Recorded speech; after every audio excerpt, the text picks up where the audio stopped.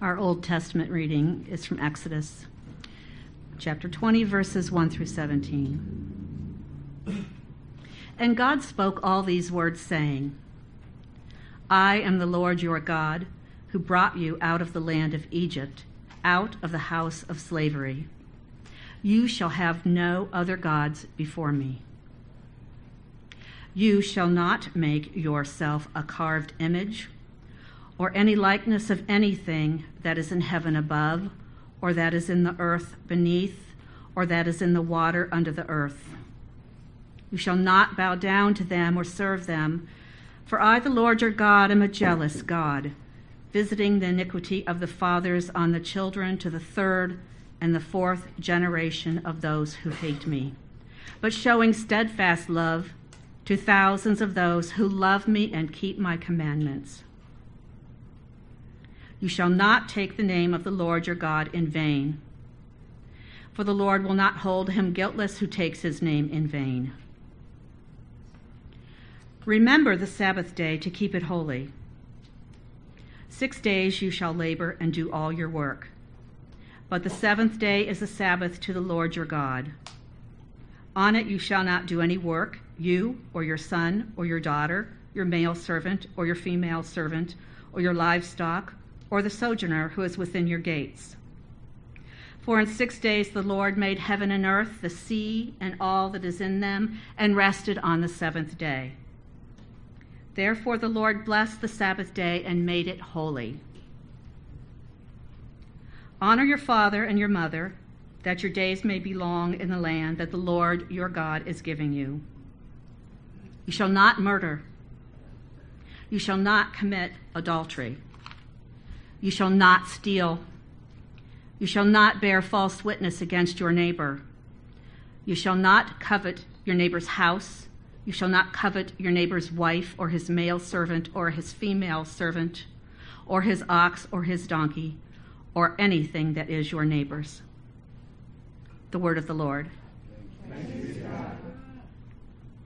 This is our third and final look at the Ten Commandments, commonly known in theological circles as the Decalogue. There you go, you learnt something. And so I hope this teaching series has helped you and has illuminated some of the Bible for you also. And so we're all fans of top 10 lists, aren't we? At the end of the year, many of us are interested in the top 10 news stories of that year, or the top 10 songs of that year, whatever they might be. I was looking at the Rolling Stone magazine website, and they list the top 10 songs of all times. So number 10 was What I'd Say by Ray Charles. Number 9 was Smells Like Teen Spirit by Nevada. Number 8, Hey Jude by the Beatles. Number 7, Johnny Be Good by Chuck Berry. Number 6, Good Vibrations by the Beach Boys. Number 5, R-E-S-P-E-C-T by Aretha Franklin. Number 4, What's Going On by Marvin Gaye. Number 3, Imagine by John Lennon. Number 2, Satisfaction by the Rolling Stones. And number 1, Achy Breaky Heart by Billy Ray Cyrus. Only kidding, it was like a Rolling Stone by Bob Dylan. Here's the top 10 worst songs of all times. Number 10, Ebony and Ivory by Paul McCartney and Stevie Wonder. Number 9, Party All the Time by Eddie Murphy. Number 8, Don't Worry, Be Happy by Bobby McFerrin. Number 7, The Heart of Rock and Roll by Huey Lewis and the News. Let's jump to number 1 because it's killing me. So number 1 worst song of all times was We Built This City by Starship. Personally, I think that the worst song of all time is MacArthur Park by Richard Harris, or anything that's sung by Aqua. Yeah, there we go. Yeah. So these top 10 lists, they just come and go, don't they? They change with the passing of time, but God has given us a top 10 list that will never change, regardless of the trends, regardless of the fashions, and anything else that's going on. It's the list of the 10 Commandments, and it's found in Exodus chapter 20. And we've nuanced where it's found in other parts of the Old Testament too over the last 3 weeks. So let's briefly review the ones that we've already looked at and then focus on the final one. So commandment number 1, Exodus chapter 20, verses 2 to 3 says, I am the Lord your God who brought you out of Egypt, out of the land of slavery. You shall have no other gods before me. Number 2, Exodus 20:24 says, you shall not make yourself an idol in any form of anything in heaven above or anything of earth beneath or in the waters below. Commandment number 3, Exodus 20, verse 7 says, you shall not misuse the name of the Lord your God. Commandment number 4, remember the Sabbath day by keeping it holy. Number 5, honour your father and your mother. Number 6, you shall not murder. And now we come to number 7. Exodus 20 verse 14 says, you shall not commit adultery. The destructive power of adultery, there should be no confusion as to the meaning of this commandment. What is adultery? Well, I'm glad you asked. When we go to the New Testament, we see a Greek word, porneia, being used. This is the word we get our English word pornography and all the other word sets that follow, porno. This word in the New Testament covers a lot of things. The best translation in English is immorality. The Hebrew word for adultery is zanzar, which speaks of apostasy, it speaks of treachery, it speaks of immorality, both vertically between you and God and horizontally between you and another, or all involved. So when we look at what Jesus says in Matthew chapter 5 verse 27 to 28, that you have heard it said, or you have heard that it was said. So he's talking about what it was said in the Old Testament. He's talking about what the ancients said. You have heard that it was said, do not commit adultery. But I tell you that anyone who looks at a woman lustfully has already committed adultery with her in his heart. And we see now that the 7th commandment covers all forms of sexual immorality. It speaks of adultery and covers all extramarital relationships. It speaks of fornication and covers all premarital and extramarital sexual relationships. In this commandment, God is saying to all kinds of immorality, all kinds of porneia, you shall not do this. In the context of the previous commandments and our discussions on them, this and the other commandments are given for our protection and to show us our need for a Saviour. The idea being that the commandments open my eyes and they shut my mouth. One honest look at the 10 Commandments reveals we have fallen short of God's glory. So think what kind of world we would live in today if just this one commandment was obeyed. How many marriages would be still intact? How many fathers would still be at home? How many divorces could have been averted? In 100 years from now, when historians look back on our time, if we have another 100 years that is, they would have to say we were in a culture that was obsessed with sex. Having said that, in and of itself, sex is not sinful.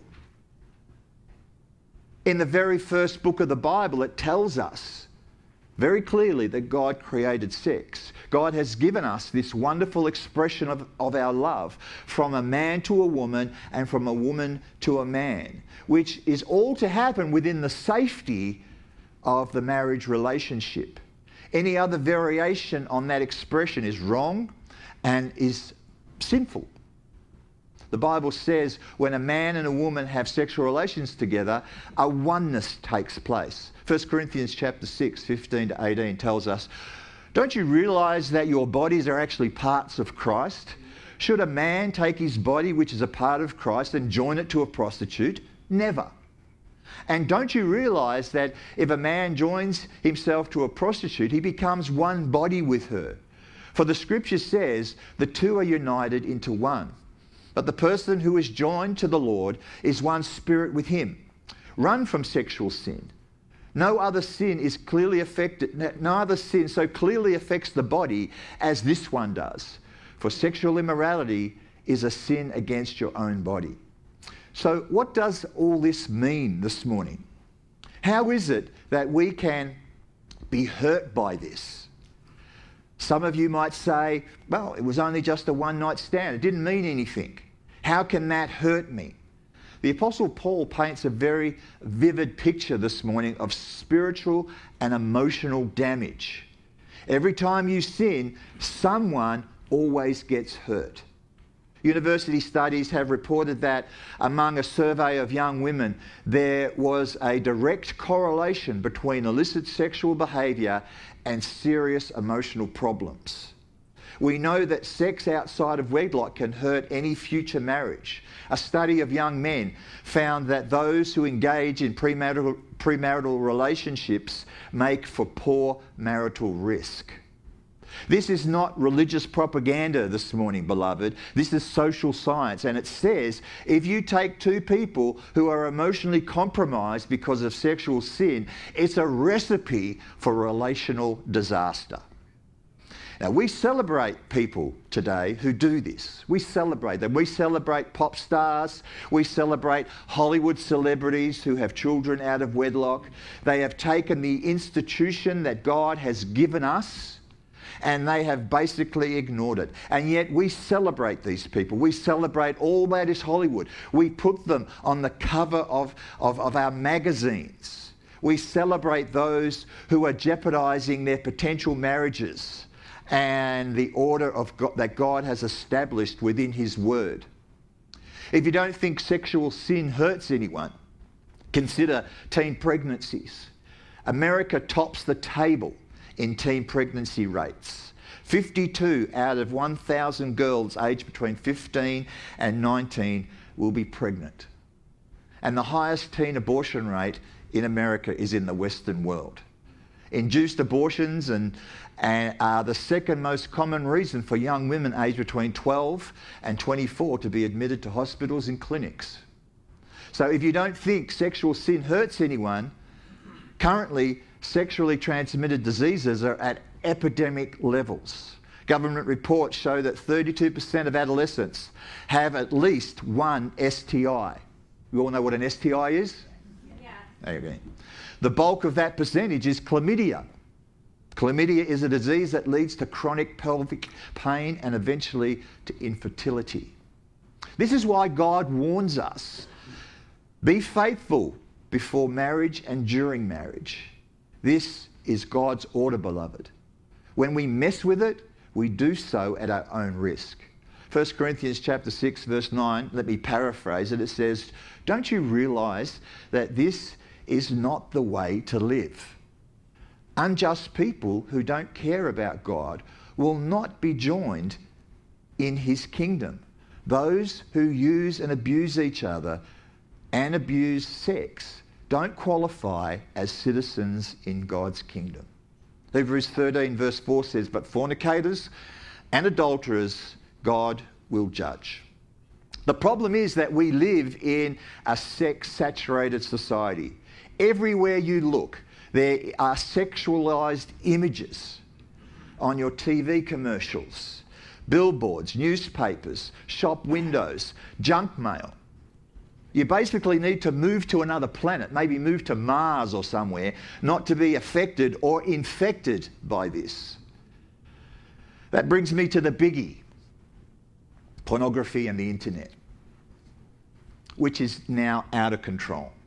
It's not enough that every second over $3,000 is being spent on porn. It's not enough that porn revenue is more than $97 billion. It's not enough that Americans contribute $12 billion to worldwide porn revenues. There is a sense in every community that the porn industry is a blight in that community. Of all surveys taken regarding pornography within the last few years, there remains a prevailing 77% of people that say that the pornographic industry is a blight on the community. Given that negative response, the pornographic industry continues to grow.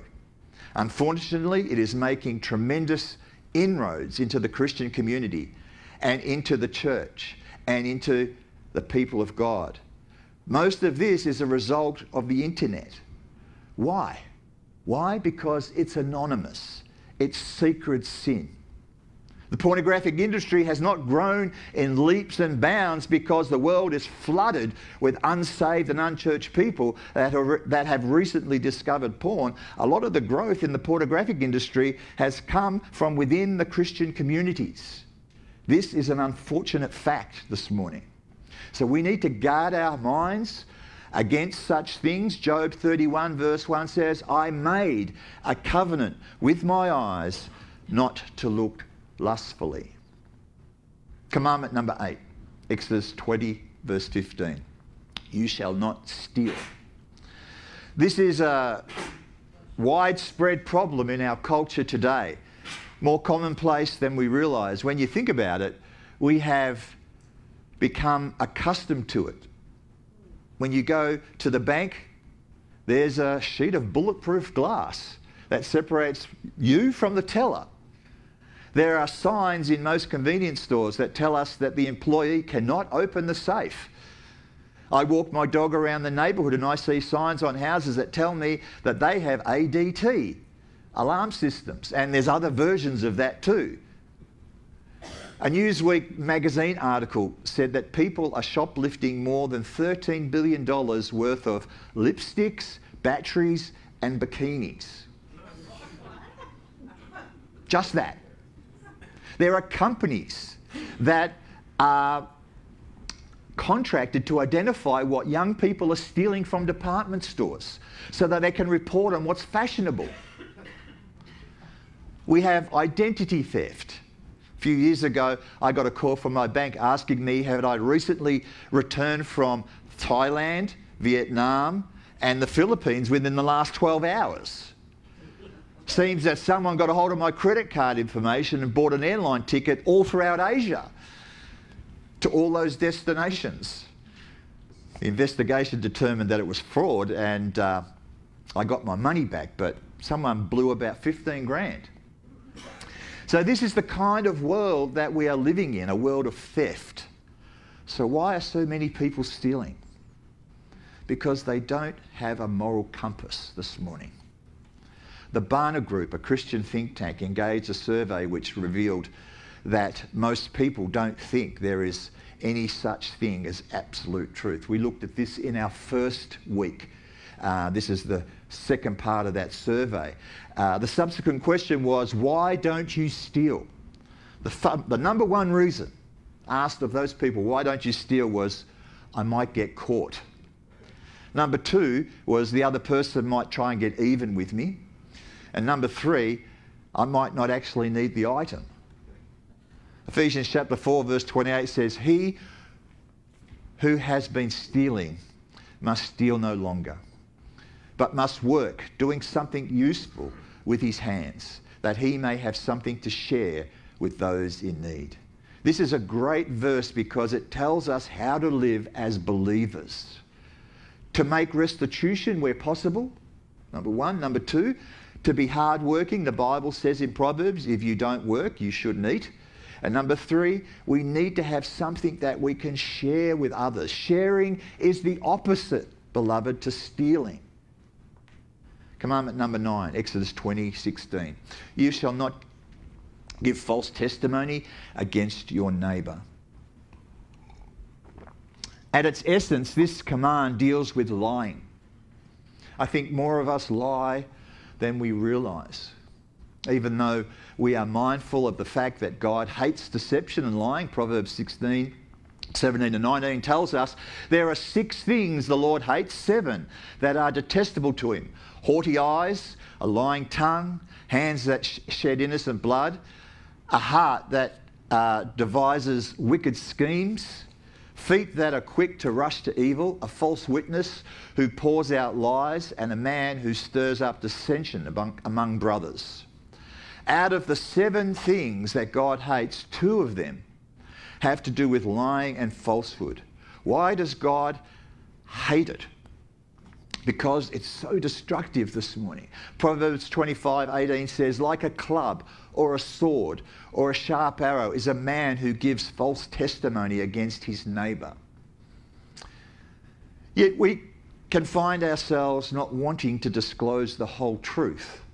There are times when it is difficult to be completely honest, whether you are lying to save face, whether you are lying to keep from offending someone. There are those little white lies, aren't there? You say to someone, I forgot, when you really didn't. It's good to see you, when it's really not. I was just getting ready to call you, when that was never an option. I'm praying for you, when you never even had the probability that you would. If we are totally honest with ourselves, we all lie more than we think. Gossip and backbiting are destructive forms of lying. So let me ask a question. Who am I? Once I tarnish a reputation, it's never the same. I topple governments and ruin marriages. I end ministries set up by God. I ruin careers and cause sleepless nights, headaches and indigestion. I spawn suspicion and generate grief. I make headlines, headaches and heartaches. I make innocent people cry in their pillows. Even my name hisses. Gossip. Proverbs 20:19, a gossip goes around telling secrets, so don't hang around with chatterers. We all know people that can't keep secrets, don't we? Here's the problem.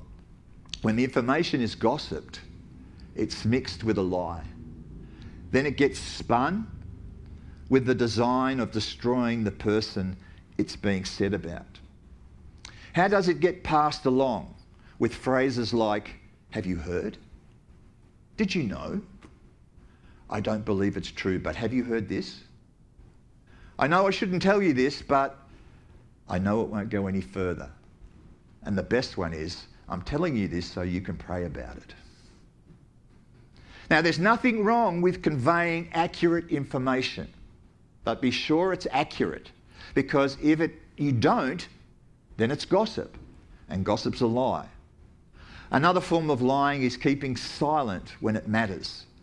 When you hear something about a situation or about someone that you know that is not true, and then we remain silent and we stick our heads in the sand. Someone is gossiping and pulling apart someone that you know, and then we have first-hand information that would silence that person.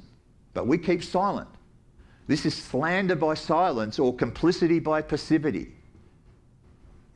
Now, the final commandment. While the other commandments deal with what we do outwardly, how we behave, etc. This has to do with our inward desire and our inward thoughts. While the other commandments deal with actions, this one deals with a state of mind and a state of heart. This 10th commandment reveals to us that God cares about what goes on inside of us.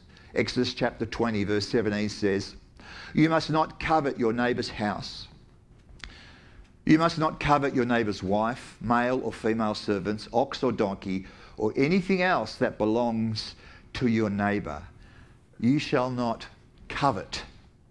So what does it mean to covet? Coveting is not a compliment or admiring what another person has. That's not coveting. Coveting is not copying or mimicking what another person has. The Bible does not say, thou shalt not copy. Coveting is looking at something, admiring it, and essentially taking it. Saying you like something that another person has is not coveting. Saying you want the same as another person has is not coveting. Going out and buying the same thing as another person has because you like it and want the same thing is not coveting. Might be sad, but it's not coveting. But saying, I want what you have, now we have a problem. I'm taking what you have. Bingo. Now we have a covetous act. Covetousness is now being expressed in the sin of theft in this situation. The Bible says you must not covet your neighbour's wife. It's not wrong to want a wife. It's not wrong to want a husband. But it is wrong to want or lust after another man's wife, or to lust and want after another man's husband. Another woman's husband, sorry. It's wrong to do the other thing too. Coveting is a destructive sin. For 30 pieces of silver, Judas betrayed Jesus. The Bible warns us in 1 Timothy 6:10 says, "For the love of money is the root of all evil, which while some coveted after, they have erred from the faith and pierced themselves through with many sorrows." It's not a sin to want to be successful in business or to make a good living. When you become obsessed with it, when you are willing to do whatever it takes to get there, when it becomes the most important thing in your life, then coveting has turned into idolatry. Colossians chapter 3 verse 5 says, "Therefore put to death your members which are on the earth, fornication, uncleanness, passion, evil desires, and covetousness, which is idolatry." So the question is, as we close and the music plays softly, have you broken any of these commandments? Maybe you have broken a number of them. You've lied, you've stolen, you've coveted. Maybe you have even been sexually impure. So what are you going to do? What does the Bible say that you should do? The Bible tells you and I to repent and ask God's forgiveness. The purpose of reading these commandments is not to highlight your sin and make you feel miserable, but to show you you and the entire world that we are in dire spiritual needs this morning. Nobody can keep the 10 Commandments on their own and in their own strength. That's why it is totally insane to say, "I don't need Jesus, I'll just live by the 10 Commandments."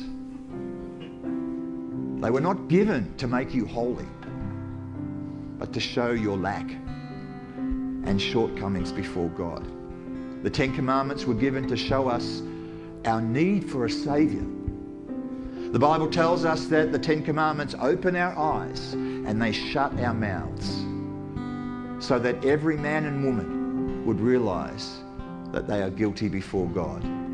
The good news is when Jesus died on the cross, he took those commandments and they were nailed to the cross. He took the penalty that should come upon us, and he brought it on himself. And he died in our place so that we could be forgiven this morning. And if you have broken these commandments, it should not drive you to despair this morning. It should send you into the arms of Jesus.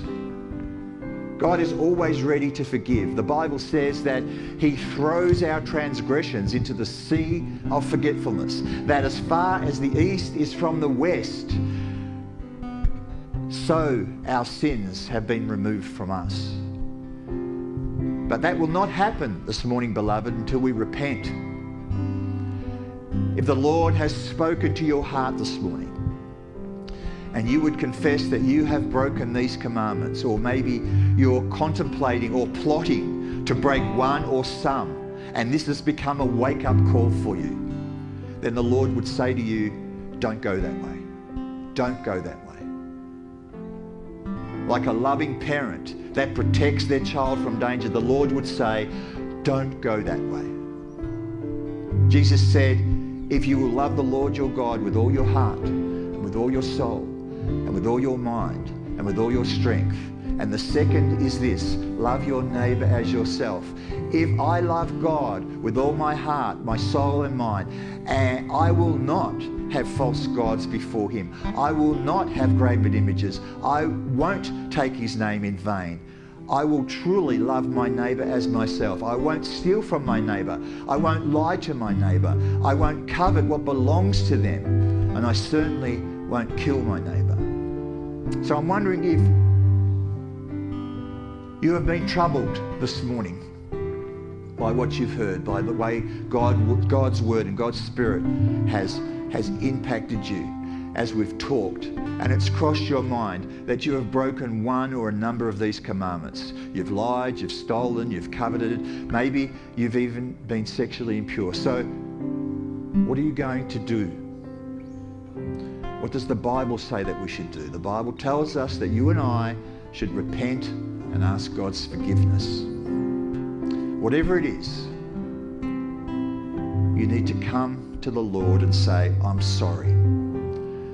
And I turn from that sin and I ask for your forgiveness. If that's you this morning and you need help with prayer, it would be my privilege to pray with you and to help you. So I want to take some time this morning at this altar space. This altar space is open this morning. So please stand, leave your seat and come to the front, and let's pray together and let's believe God.